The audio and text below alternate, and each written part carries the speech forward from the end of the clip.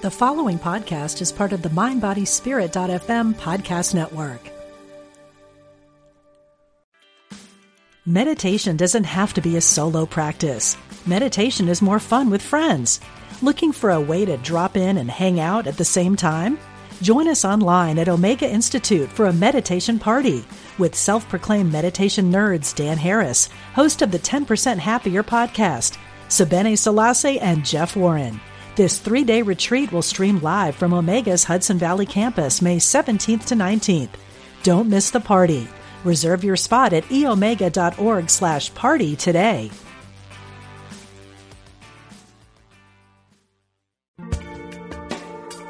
Thanks for joining us. This is Unity Online Radio, the voice of an awakening world.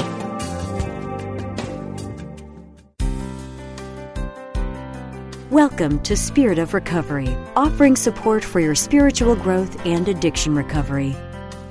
Here's Reverend Lonnie Vanderslice and Reverend Dan Beckett. Welcome to Spirit of Recovery on Unity Online Radio. We're glad you're with us today. I'm Reverend Lonnie Vanderslice. And I'm Reverend Dan Beckett. And together, we discuss ways that spirituality and recovery intertwine and work together to support your spiritual growth in your recovery journey. So today's show is meant to be an interactive discussion. So if you're listening live, you have the opportunity to call in with your comments and questions. The number is 816-251-3555. Again, the number is 816-251-3555. And Facebook users, you can also connect with us on our Facebook page, Spirit of Recovery, to share your thoughts and comments. And so today's show is all about moving ahead in new ways to balance our lives. Just as each one of us needs to learn balance, we gain our balance as we learn this new way of being, we have to learn in our recovery groups how to find balance as well. So individually, we exercise newfound freedoms and autonomy, but that has to be balanced with the needs of the various communities that we're a part of. Yes, and so we'll begin by talking about self-centeredness and being out of balance in that way, and then move into the solution of learning to be in community. Then after the break, we'll share exactly how being in community helped us to come into balance with self and others, with the individual and the group, with the me and the we. So I can remember the first time that my sponsor said, you need to learn to live in the middle and, in moderation. And I said, what's that? And she said, that's that point between extremes that you pass through on your way from one end to the other. And that was for the longest time how I felt about that. When we talk about balance, and self-centeredness and, the greater good and all of those things, I had none of this balance. I was off into perfectionism. I didn't know how to do anything that wasn't, by my definition, less than perfect. I was very rigid about that. I was off into the competitiveness, which is I have to be better than you, and so I'm going to go overboard to do that. I had no emotional capacity because I'd shut everything down. So I really had no way to have some emotions. It was either I was enraged or it was nothing, flat, and I also had this belief system that I had to be self-sufficient. And so, those attitudes put me in this place of being out of balance with the world. And when I got clean, I was like, oh my gosh, how those were ways of being for me. So how does this change? How do I modify that? This is another area where I really look back and realize how unaware I was of what was going on. I mean, I can see now that I was out of balance significantly in my concern with what's going on with me versus with what's going on with others. But at the time, I had no idea. I didn't see it at all. Looking back on it, I did and do somewhat, not so much anymore, have kind of an all or nothing perspective on things. I think that's faded a lot, and I'm grateful for that. But as I was remembering a little earlier today, for whatever reason, I still can't eat 2 cookies I don't know if I've ever had two cookies. I'll eat no cookies or I'll eat a bag of cookies. Right now, it's at no cookies, and I'm going to leave it that way. But that being out of balance, that sense of being hyper concerned with, and it is driven by fear, as we hear in recovery literature, that sense of being concerned about, am I going to be okay? What do I need in order for me to be okay? That was a primary mode of thinking way before I knew that there was a healthier, let's say, way to be in balance. And I can recall being told I was selfish, as a youngster, certainly after I got in the program. And I had this, I'll describe it as an allergy to the word, because it was always used in my youth as a manipulation tool. When I wasn't doing what you wanted me to do, you would call me selfish, make me feel bad, and then I would be forced to do something I didn't want to do. That's really the way that I interpreted that word. And so by the time I got into the program, I didn't really understand what selfish looked like. What is selfish and self-centered? And it's that all-consuming, pervasive thought about what about me that you just described a minute earlier, that it had evolved as a survival technique. Am I going to be okay? Just like you said, what about me? And then moved into being just a way that I operated in the world.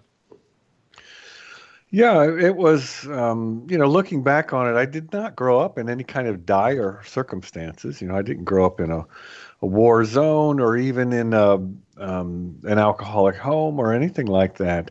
Mine, I think, was more of a psychic boundaries, concern, or for whatever reason, I did not learn good or healthy internal supports for what it means to be with others, to be able to maintain one sense of self in the face of personalities of others around. I know that I didn't even like, and this has gotten much, much better. I did not like asking other people for help for anything at all. I was so oriented toward doing everything that I possibly could to take care of or to do whatever it was on my own without having to enlist the help of others. I think because it was just simply easier for me, meaning, less painful than to have someone else involved and all of the variables that go along with that. I just felt a lot safer, I think is the right word. I felt a lot safer if I could just take care of it myself. And I did that for a long time. Now, of course, there's always an upside. Even when we're out of balance, there's an upside to the skills we develop. And the upside there was that I'm very good at taking care of things that need to be taken care of. But fortunately, I no longer feel like that's the only tool that I have. But I distinctly remember when we talk about being self-centered and out of balance, that's one way that I was, is sort of unwilling, maybe even unable to engage others in things. And so it was all about me. Part of what drove my self-centeredness was fear. And we've talked about this at great length on other shows, but fear drove me to operate at the extremes. There was no middle ground for me. It was all or none. It was I run or freeze. There was no in between. That middle ground that I was talking about earlier, and that presented a lot of problems for me. I remember being very manipulative in trying to figure out, well, what are they going to do next? Because then I could figure out what my next move might be, and I could think, I like to play chess, see. So I would try to figure out what the next three moves were so that I could anticipate, and your word safety brought that to mind for me, so that I could stay safe, so that I could stay in my comfort zone, so that I could be comfortable about whatever was going on in the world. But fear drove me, fear of ridicule, fear of failure, fear of not being enough, all those things that we hear people talk about. And so for that reason, I was defined myself by what I thought you thought of me. In other words, my codependency defined me. I wanted to be whoever you wanted me to be so that I could be okay. I think there's a lot to that idea of safety. And I see it also in how I really did not like telling other people what was going on with me. Even if I was having some ache or pain, and certainly some, emotional reaction to something, I learned for whatever reason to do the best I could to keep that to myself. And that is driven by a fear of not being safe. And again, that kind of safety that we're talking about, or that I'm talking about when I think back about my life, it would not, I don't think, would be evident from the outside. It's very much an internal thing. Certainly some of it's to do with circumstances, but I wouldn't be surprised at all if I'm not somehow wired for it. In addition to that, I usually find there's more than one factor going on that drives me one way or another. But I definitely did not want you to know what was going on with me, because if I was having a problem and you knew about it, then you were going to get all in my business, and then I would lose my sense of self, and that was not a safe place to be. So I didn't want to tell you anything about what was going on with me. That's a really good point about our self-perceptions. I had occasion not long ago to look back at my high school yearbook, from XXX years ago. And because what I realize is that there's a line in the recovery literature that says we cannot tell the true from the false. And if you look at the pictures and you look at the quotes and you look at the statements that are made in my yearbook versus the way I remember feeling at that point in my life, there is a big mismatch. And you're talking about, there was no outward evidence of this that you just spoke about.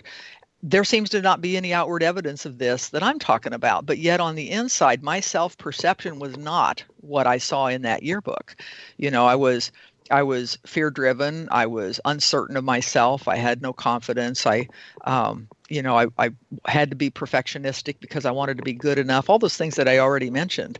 And, I have struggled since that point to bring those two in alignment. And as we talk about in a recovery program, we judge our insides by other people's outsides. And we say we're not good enough. And I've been guilty of doing that. It can still creep in.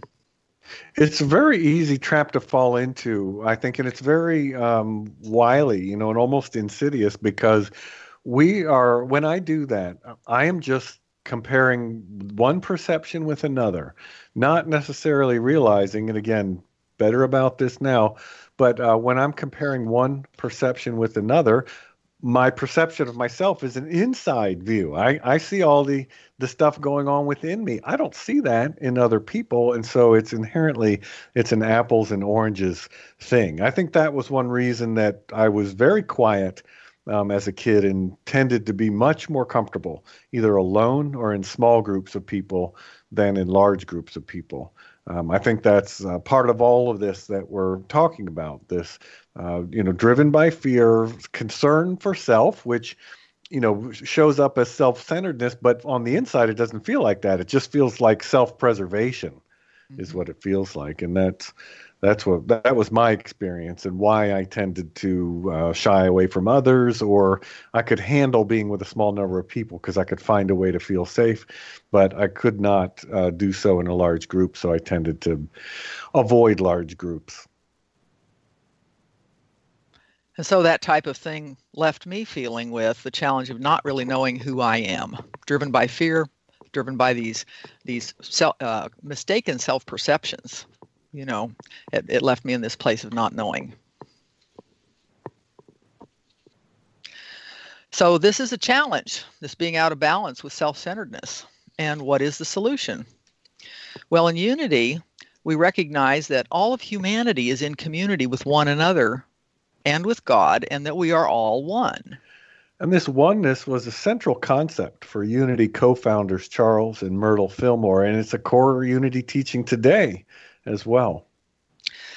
So this oneness shows up on our recovery journey as we learn to be in community with others, first in our recovery groups, then in our families and at work, and hopefully eventually in the world in general as our sense of connection grows wider and wider.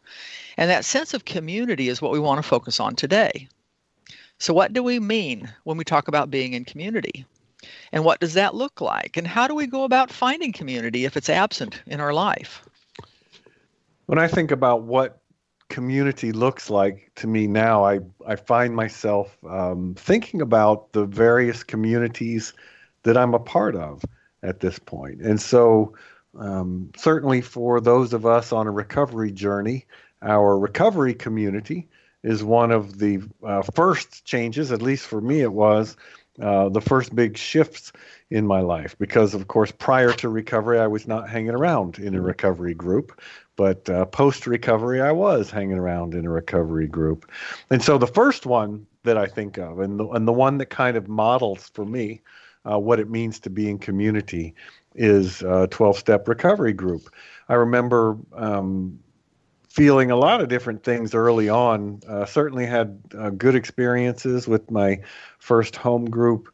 But also, anytime we're in a group like that, we're going to find people that are challenging. And so learning how to respond or react, or noticing what my reactions were to people in the group that were challenging was part of it, was part of being in community. So that's what comes to mind first, is what does community look like? Well, it looks like a recovery group.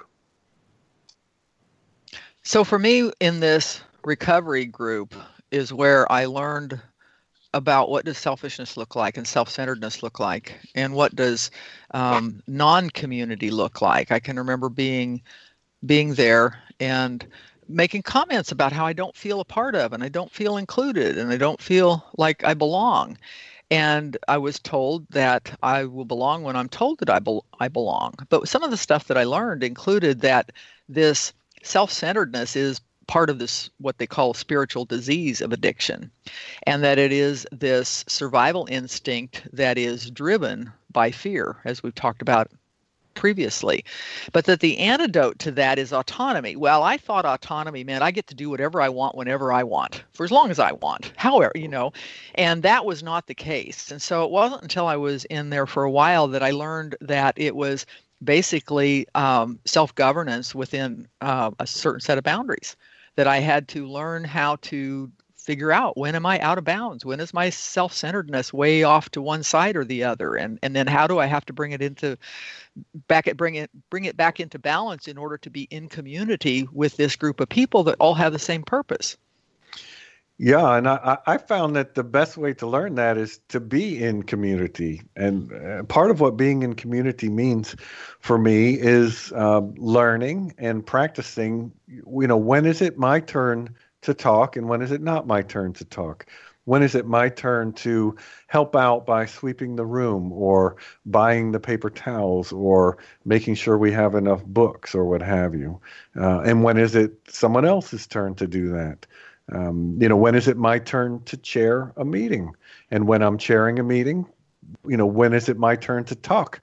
Chairing a meeting, I learned, doesn't mean it's the Dan show, right? It's not become all about me. It means I get to serve in that way and facilitate a discussion. So being in community to me means having those opportunities to see balance as it works out, and as I make mistakes and then try again, and balance my sharing time with my listening time, etc. So I was reminded by that one of the mentors I had early in the program would say, remember this, first thought, wrong. And, for a long time, I didn't get that. I didn't understand what he was talking about. And he was talking about that my first inclination is to sit back. It's not to participate. It's to wait until somebody else raises their hand. When somebody else, and they say at the beginning, who wants to start? My hand is never the first one up. And so, my first thought, whatever it is, I'm not going to do that. I don't want to participate. That's too much work.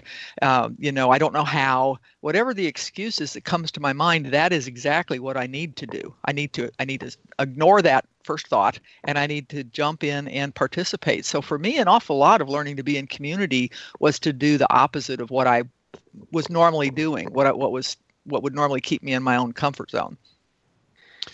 Yeah, that's tricky. I've heard that before too, and I always sort of struggled with, as I learn from that principle, and then maybe I start raising my hand instead of being the one that never does. So when that becomes my first thought, when do I get to stop saying first thought wrong? It's I think it's inherently a little tricky. Another community, when I think about what does community look like, another community for me is church community. And at our church, at the end of the service, like in many Unity churches, we all stand and we recite together the prayer for protection, which I love. And for whatever reason, when I first started as the minister there, I my eyes are closed at that point, and I don't start the prayer. I don't lead the prayer. I remember the first time I thought, I'm going to see what happens. And I said nothing at all. And there's a certain amount of silence, and then then the whole group starts. It starts. And we've done that ever since. And I found that sometimes there's a particular person that starts it each time. And I've said, do you wonder what would happen if you didn't start it? Because I know we can get to feeling like, well, if I don't do it, I have to do it. No one else can. Well, actually, just wait and see what happens. It's going to start one way or the other. I love that example of being in community means that, when it's time for something to do, someone will step up and do it because it's clear that it needs to be done. I love that about healthy community in that way. It's just like, again, I talk a lot about the recovery community. If I get there and the coffee's not on, then I think, well, either nobody signed up or maybe someone forgot, or for whatever reason, there's supposed to be coffee and there's not. What do? I just make the coffee. It's really that simple. That's a big part of being in community for me is being willing to be the one who does it and knowing that it doesn't always have to be me to be the one who does it. Yeah, that brings up the principle of the next right thing. When we, at least when I joined in the communities, I learned that certain things happen in a certain order and there's an approximate time when this could happen. And in my desire for order and sometimes for control, I would be irritated when things didn't happen when they were supposed to happen. And I was reined in with the thought of what is the next right thing. It's not my job to run the place. It's not my job to say, hey, you're next. Start talking. It's not my job to say, there's some spots on the board. Nobody signed up for a meeting yet. Why don't you do that? That's not my job. And for me, what is the next right thing that I need to do? And so it called me into service, which you mentioned earlier. Part of being in community is seeking to serve. Where can I be of assistance? How can I be of help? And I found that doing that calmed many of the fears that I had, because when I started helping, when I started supporting, when I started serving, I became a part of instead of an outsider. Yeah, what you're sharing is bringing to mind experiences that I had early in recovery. There was a group that met, and it was a pretty crowded room. It wasn't a big room, but we get about 50 people in there. And there was kind of a U-shaped row of chairs around three sides of the room, and then there were some chairs in the middle that made rows. And I remember it was very challenging for me at the end when the basket got passed. That it just got passed willy-nilly here. And I could tell you exactly what the optimal path to pass the dang basket was. But I just had to sit there. And that was one of my early experiences realizing, it's okay just to let the group do what the group's going to do. It doesn't need to be how I'm sitting here thinking of it. In fact, why am I thinking about that and not listening to the person who's speaking? It took a while for that. Group member at some time later, I'll always remember Debbie M. shared in a similar circumstance this question that I can ask myself: who made me the teacher? Why all of a sudden is it my responsibility to inform the group what the very best way to pass the basket is? Well, it's not. I'm not the teacher. There may be circumstances where I am. I may have someone that asks me for a suggestion, for example, but I don't offer suggestions if I'm not asked, or I try not to. And so learning about being irritated at the path of the basket, and then learning from Debbie M., who made me the teacher that has served me really well. And it's all because of community. So learning to trust is a big thing for me.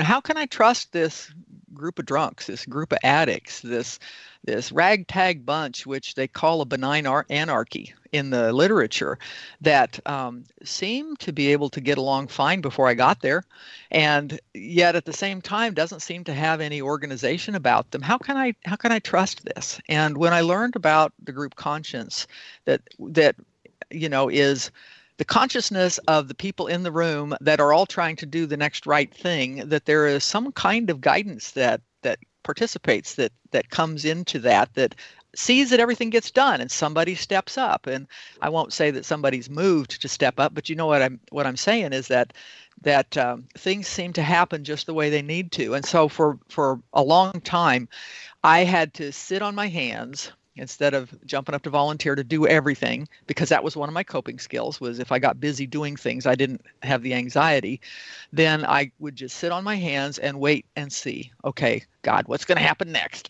Who's going to step up? Who's going to take care of this? And after a while, I began to trust that it would all happen the way that it needed to.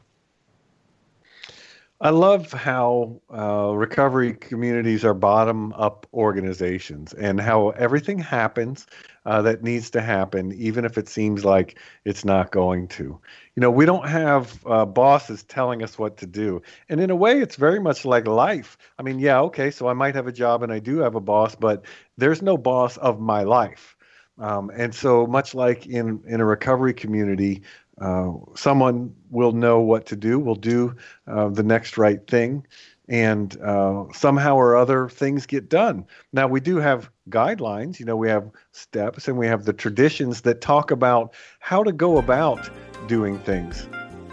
So hold that thought, Dan, because it's time for a short break. And when we come back, we'd love to hear from others as we continue our conversation. Phone number is 816-251-3555.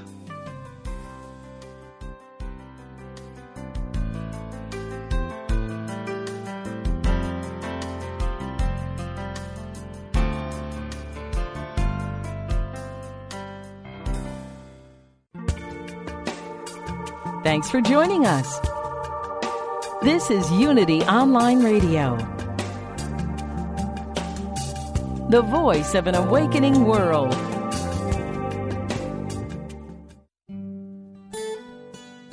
If you've been inspired by the programming on Unity Online Radio, we hope you will give your support so others may be inspired too. This online radio network depends on the support of listeners like you to continue operating and expand its outreach. Go to unityonlineradio.org and click on Donate today.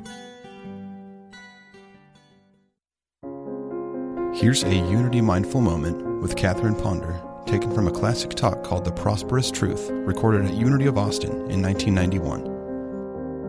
God is extravagant supply. Get that? Extravagant. God is extravagant supply. He brings forth the best roe.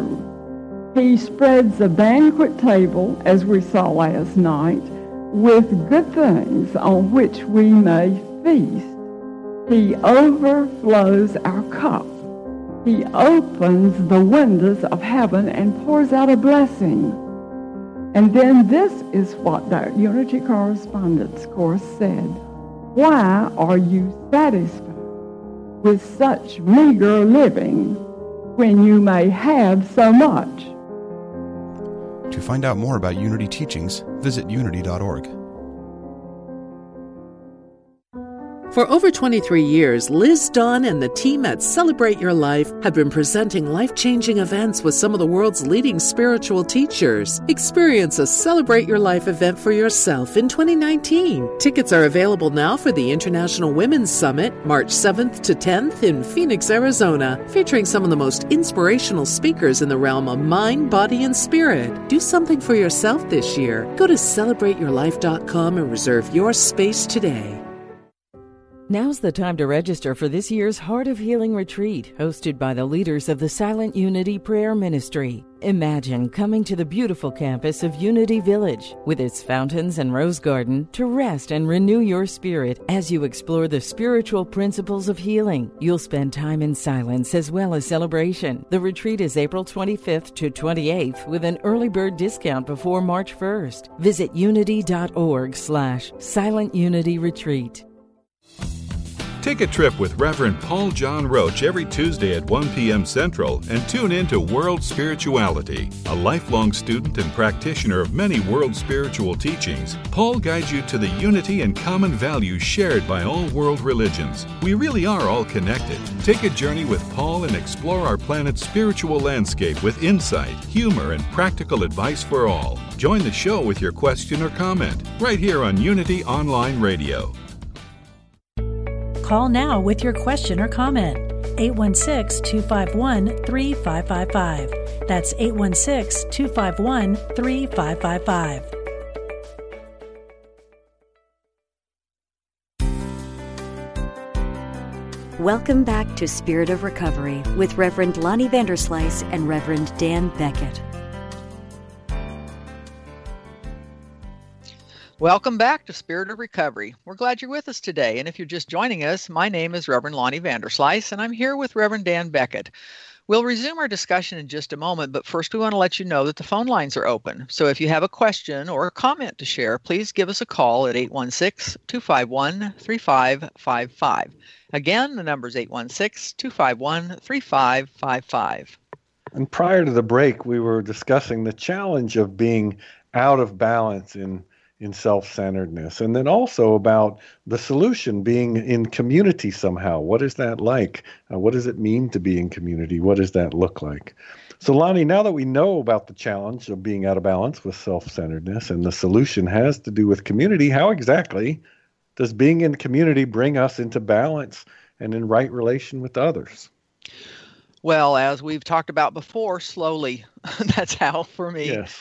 I learn from the community. First, they're willing to allow me to participate, to be there. I have the right to be there. And then I can start listening and learning. And one of the things that I learned is I can't just stop doing something.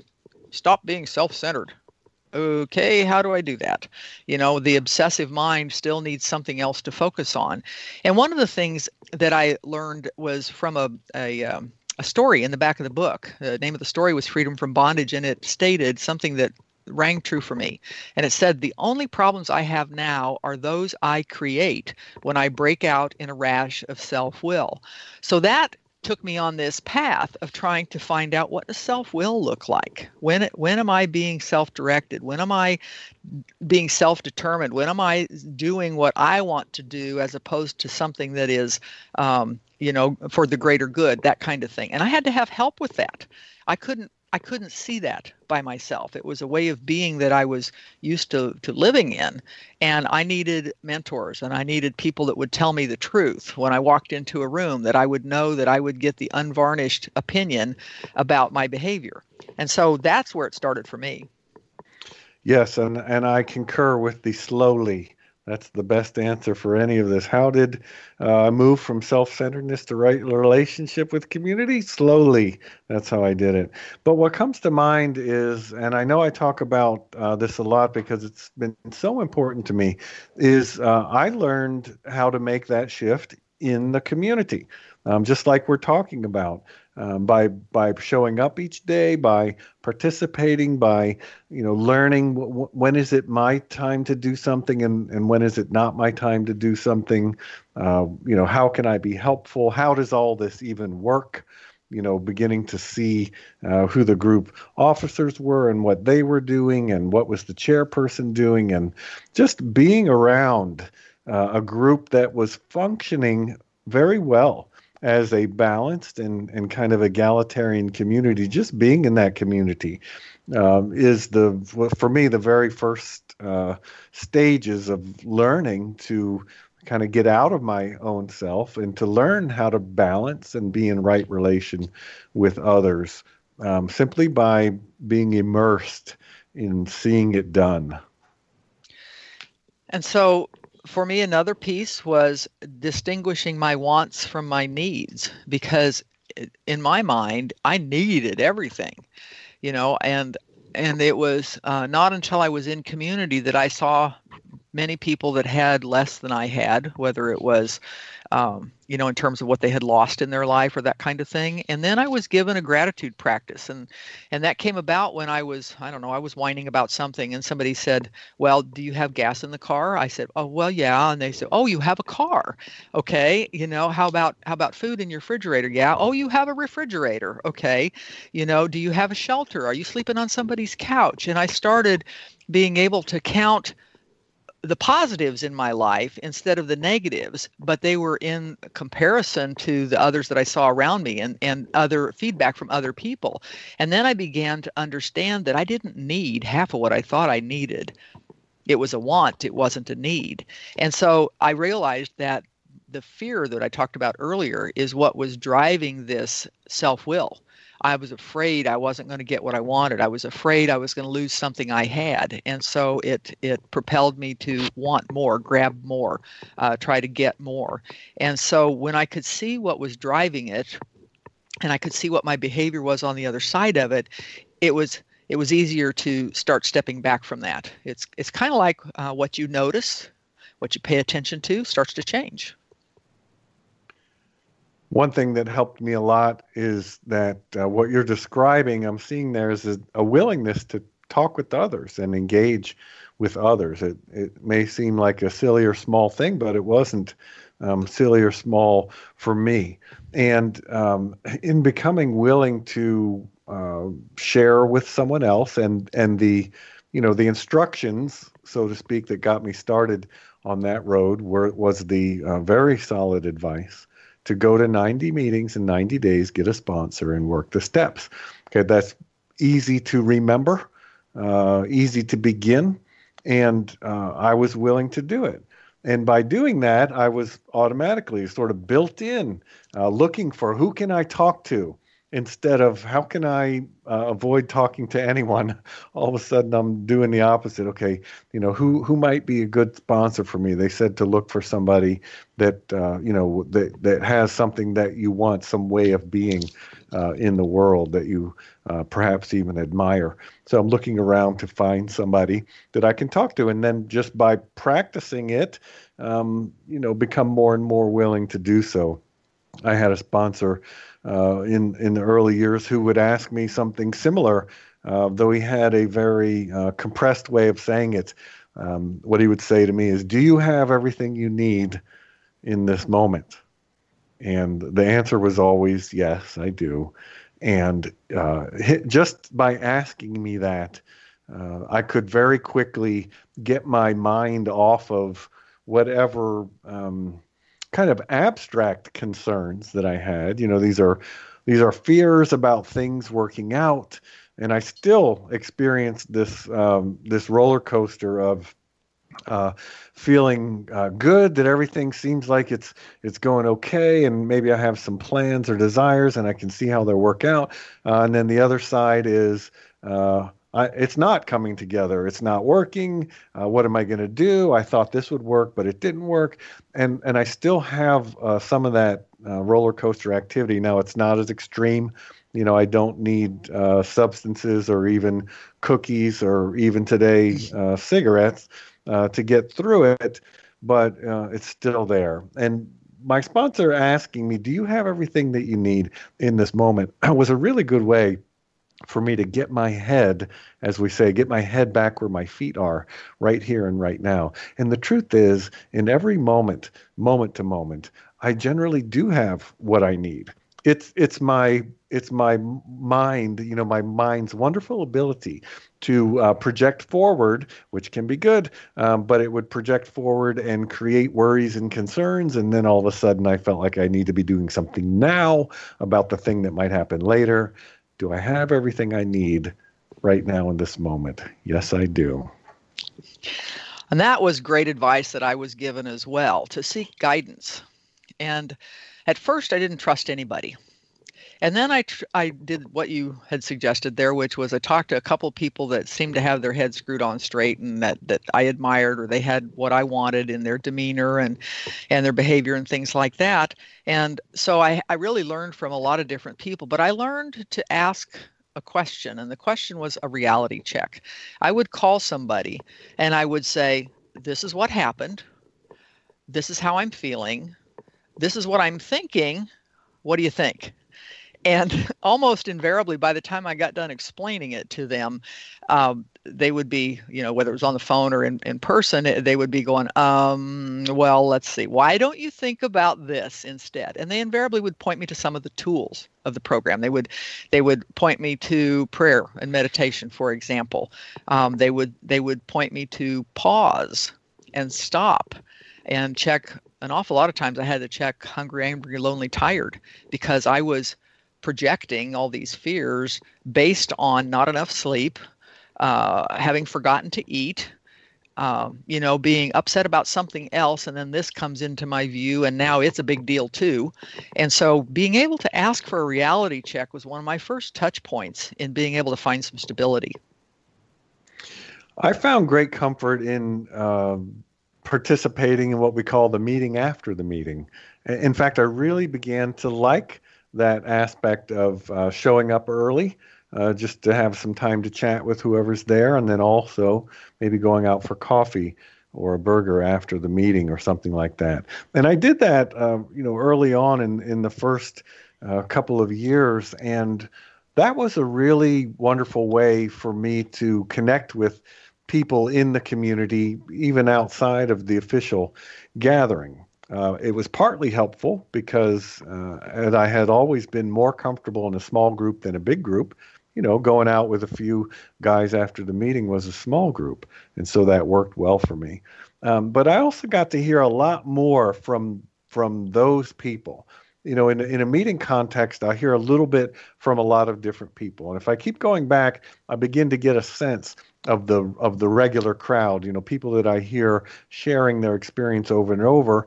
I begin to get a sense of them. But because it's a community and we're each acting in right relation, we're not taking a deep dive into our own experience necessarily. But I would get that when I went out to the meeting after the meeting, and I would get to ask questions of these guys who had 20, 30 years of sobriety when I had one or less than two. And everyone had colorful names. I always liked that too, because I was meeting so many new people and I was getting phone numbers as I was instructed to do. I had this growing list of phone numbers, and we have the principle of anonymity, which in one way translates to, we usually go on a first name basis. And so in order to remember which Pete it was, it had to be Curly Pete, because Pete had curly hair. And then there wasn't just Dave, because there's more than one Dave. There's New York Dave, and then there's other Dave, and then there's South Africa Chris. Well, one time I asked South Africa Chris, how long do you need to be doing this before, you're not walking around thinking about one day at a time all the time like I was? And he just looked at me for a minute with this smile, and I think it might have taken him a second. I'm imagining he thought, what a weird question, and his answer was very kind. He says, I do it. I'm doing it today. I do it every day. And this man had more than 20 years. And so that meant an awful lot to me. And so one way that community helped me get out of myself and get into right relation was by giving me the opportunity to interact with others in a meaningful way, and to have fun, and to seek guidance, and to laugh and have some coffee and connect with each other. That interaction in community is so essential. I learned, I was single when I first got into recovery, and I didn't have any trouble at all at home. I didn't have any problems with friction or anybody telling me what to do or disapproving of where I was going or what I was doing or how I spent my money or any of that type of thing. But it's only once I got into community that I began to see that there were different ways of operating in the world. You know, one of the things they talk about is that finances and romances mess up more early recovery than anything else. And I was guilty of just spending my money however I felt like it. I didn't have a budget, didn't feel the need for a budget. Of course, then I became unemployed. And so then it was like, okay, now what do I do? And people talked about how, yeah, I'm going out afterwards for coffee, but you notice I only get pie and coffee. I don't order the $10 lunch every day, you know, or they go out for the community. They go out for the experience. They go out for the companionship. They don't go out for the food. And so that became an important learning point for me, is that I could put myself, this falls under governance and self-governance and boundaries. I could put myself on an allowance and say, okay, I've got this many dollars I can spend this week on these type of activities. And that leaves the rest of it for paying my bills. Okay, great. You know, so I started learning about budgets and things like that from people that were doing it, that had just as slim a resources as I had. And I had to do the same thing with time management. I left the obsession with drugs and alcohol, and I gained an obsession with video games. And I could stay up until 3 or 4 o'clock in the morning and then wonder why I'm tired at 6, you know, when it's time to get up. And I learned to put myself on a budget for that. I need to allow this much time for my free time, then I can spend it on video games if I want to. But this much time belongs to my family, and this much time belongs to my community. And I had to put up artificial guidelines like that for myself in order to learn how to be an effective community member. Yeah, I can see that, and I also did the thing with video games, although, and this will date me a little bit, it was stuff I would play on my cell phone. And I remember feeling like, and even being told, you know, if I would feel bad about, you know, playing too much Sudoku or whatever on my phone, someone would say to me, well, when you're playing that game, are you drinking? Well, no, I'm not. Well, then don't worry about it so much. You know, if you're still doing that a year from now, you know, let's talk about it again. But I think that it's okay as we work to replace some habits with other habits. It takes time. I remember having a friend early on that was very down on himself because he was eating a lot of hard candy. And, you know, we learn in the program that alcohol is sugar. And so it's completely understandable for somebody who spent a lifetime consuming a lot of alcohol that we'd develop a sweet tooth. And you know what?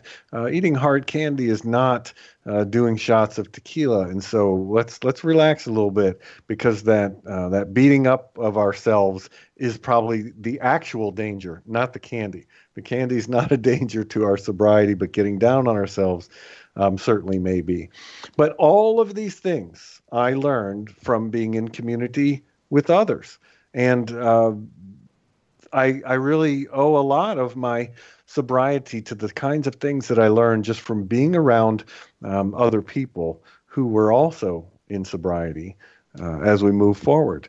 And I learned to enjoy it after a while, even though it wasn't my favorite thing, even though when I first walked in, I was really afraid that somebody might know me, you know, and then years later, I'd be afraid that nobody would know me. You know, it completely switched. I don't want to walk in a room where nobody knows I'm an alcoholic. I want to walk in a room where everybody knows, and they are too.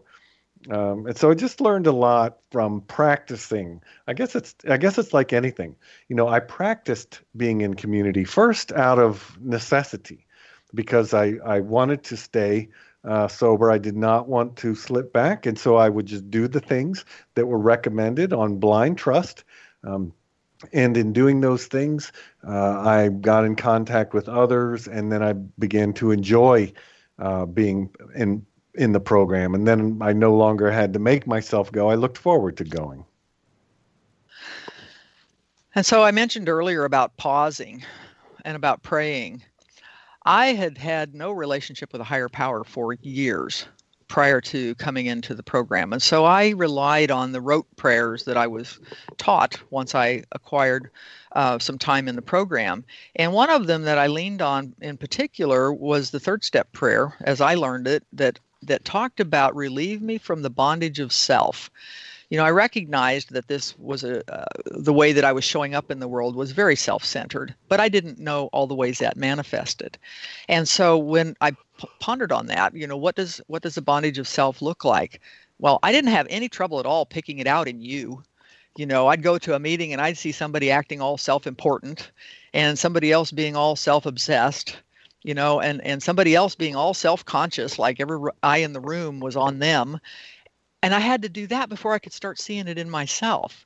And then I could not just not do that. And so I began to turn over this recovery piece to this higher power, a power outside or a power within, a power outside of my intellect, because I tried to manage by intellect, that would help me, relieve me from this bondage of self that propelled me to show up a certain way in the world. And one of the biggest tools I learned was the pause, to stop, to wait. And I was given a guideline of wait 24 to 48 hours before I do anything. If I don't know what to do, it's not time to do anything. Wait. And that was a really hard one for me to do. But I learned, and actually that's really still a good tool for me when I get all caught up in, oh gee, I need to do this right now. It sounds like a really good idea. I need to change this. I wait. And then oftentimes 2 days later, I can't even remember what the idea was. But, being given some practical tools like that and being taught a few prayers, a few words to say when I was that indicated willingness to change. The prayer didn't change me or didn't change my circumstances as much as it just indicated my willingness to change and receptivity to a new idea, a different way. Yes, I can see that. And I've heard it said that, prayer doesn't change the world. Prayer changes us and we change the world. And I love that because that's always made a lot of sense to me. I also love what you just said about that power greater than ourselves, because in unity, we tend to look at God, look at higher power is very much an internal thing. Of course, not completely internal, but that's where we encounter God. We always talk about turning within. We talk about the Christ within, and we're very focused on that presence of God within us. But then in the program, we hear a phrase like a power outside of yourself. And I think that you nailed it, the power outside of my intellect, a power outside of my thinking mind. My thinker that, depending on what I'm pointing it at, can be super helpful or super not helpful in what's going on. I was able to, after being in community in recovery groups more, to kind of expand out into other situations with people who are not necessarily in recovery. And one of those places was my church. I'd gone to church for a while before I got sober, kind of faded away. It's just basically an attendee.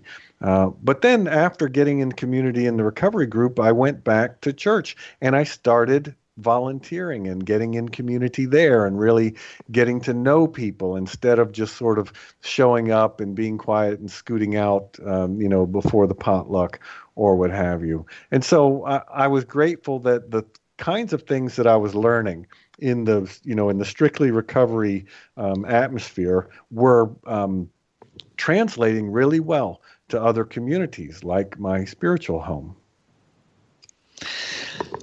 And that is, it leads right into what I was thinking about with service work. I learned about service work in my recovery community, and I was told that it was basically helping without expectation of anything in return, pitching in and helping.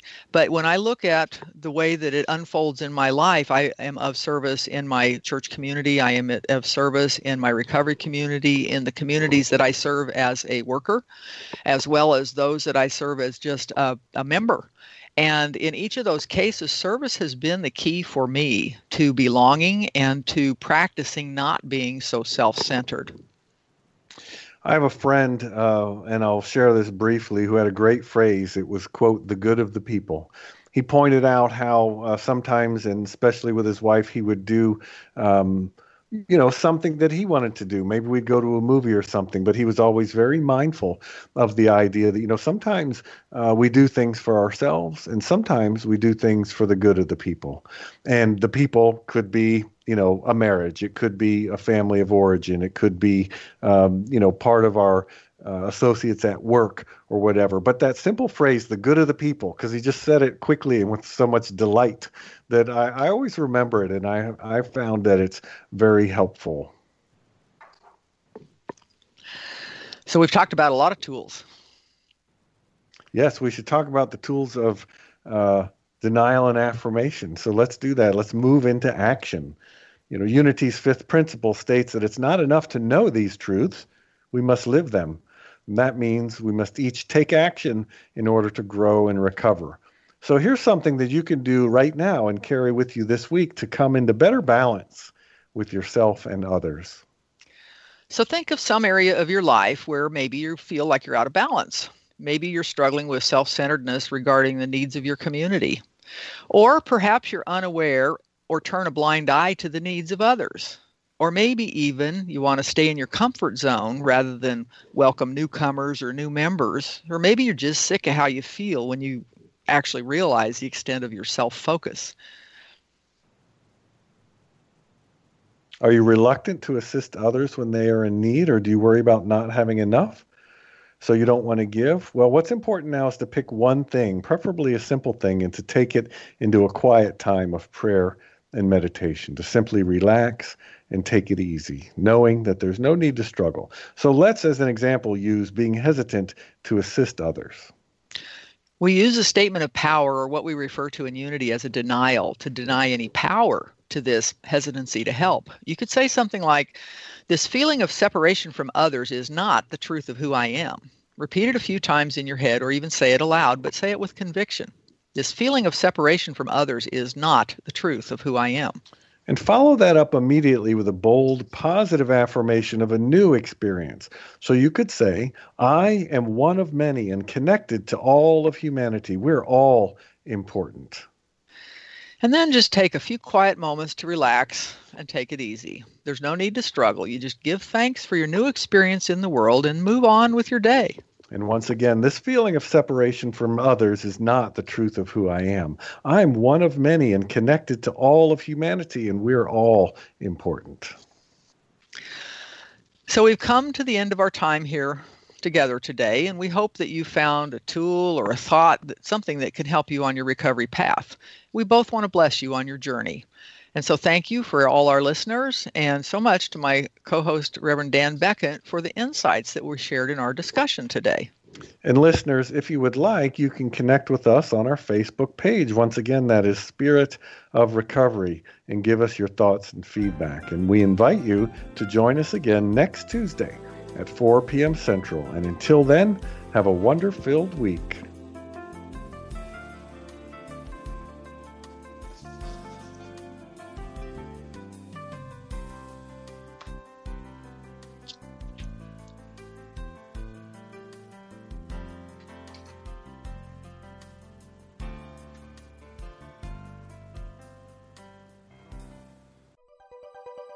Thanks for listening. This is Unity Online Radio, the voice of an awakening world.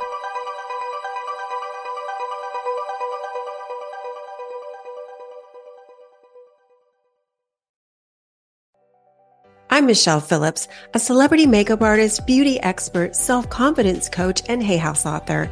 My podcast, Beauty and Beyond, is the place for women navigating the challenges of the aging process. Listen in for my professional advice as well as my expert guests as we share valuable tips, practical tools, and empowering resources to help you not only look amazing, but also live an amazing life. Part of the MindBodySpirit.fm podcast network and available wherever you get your podcasts.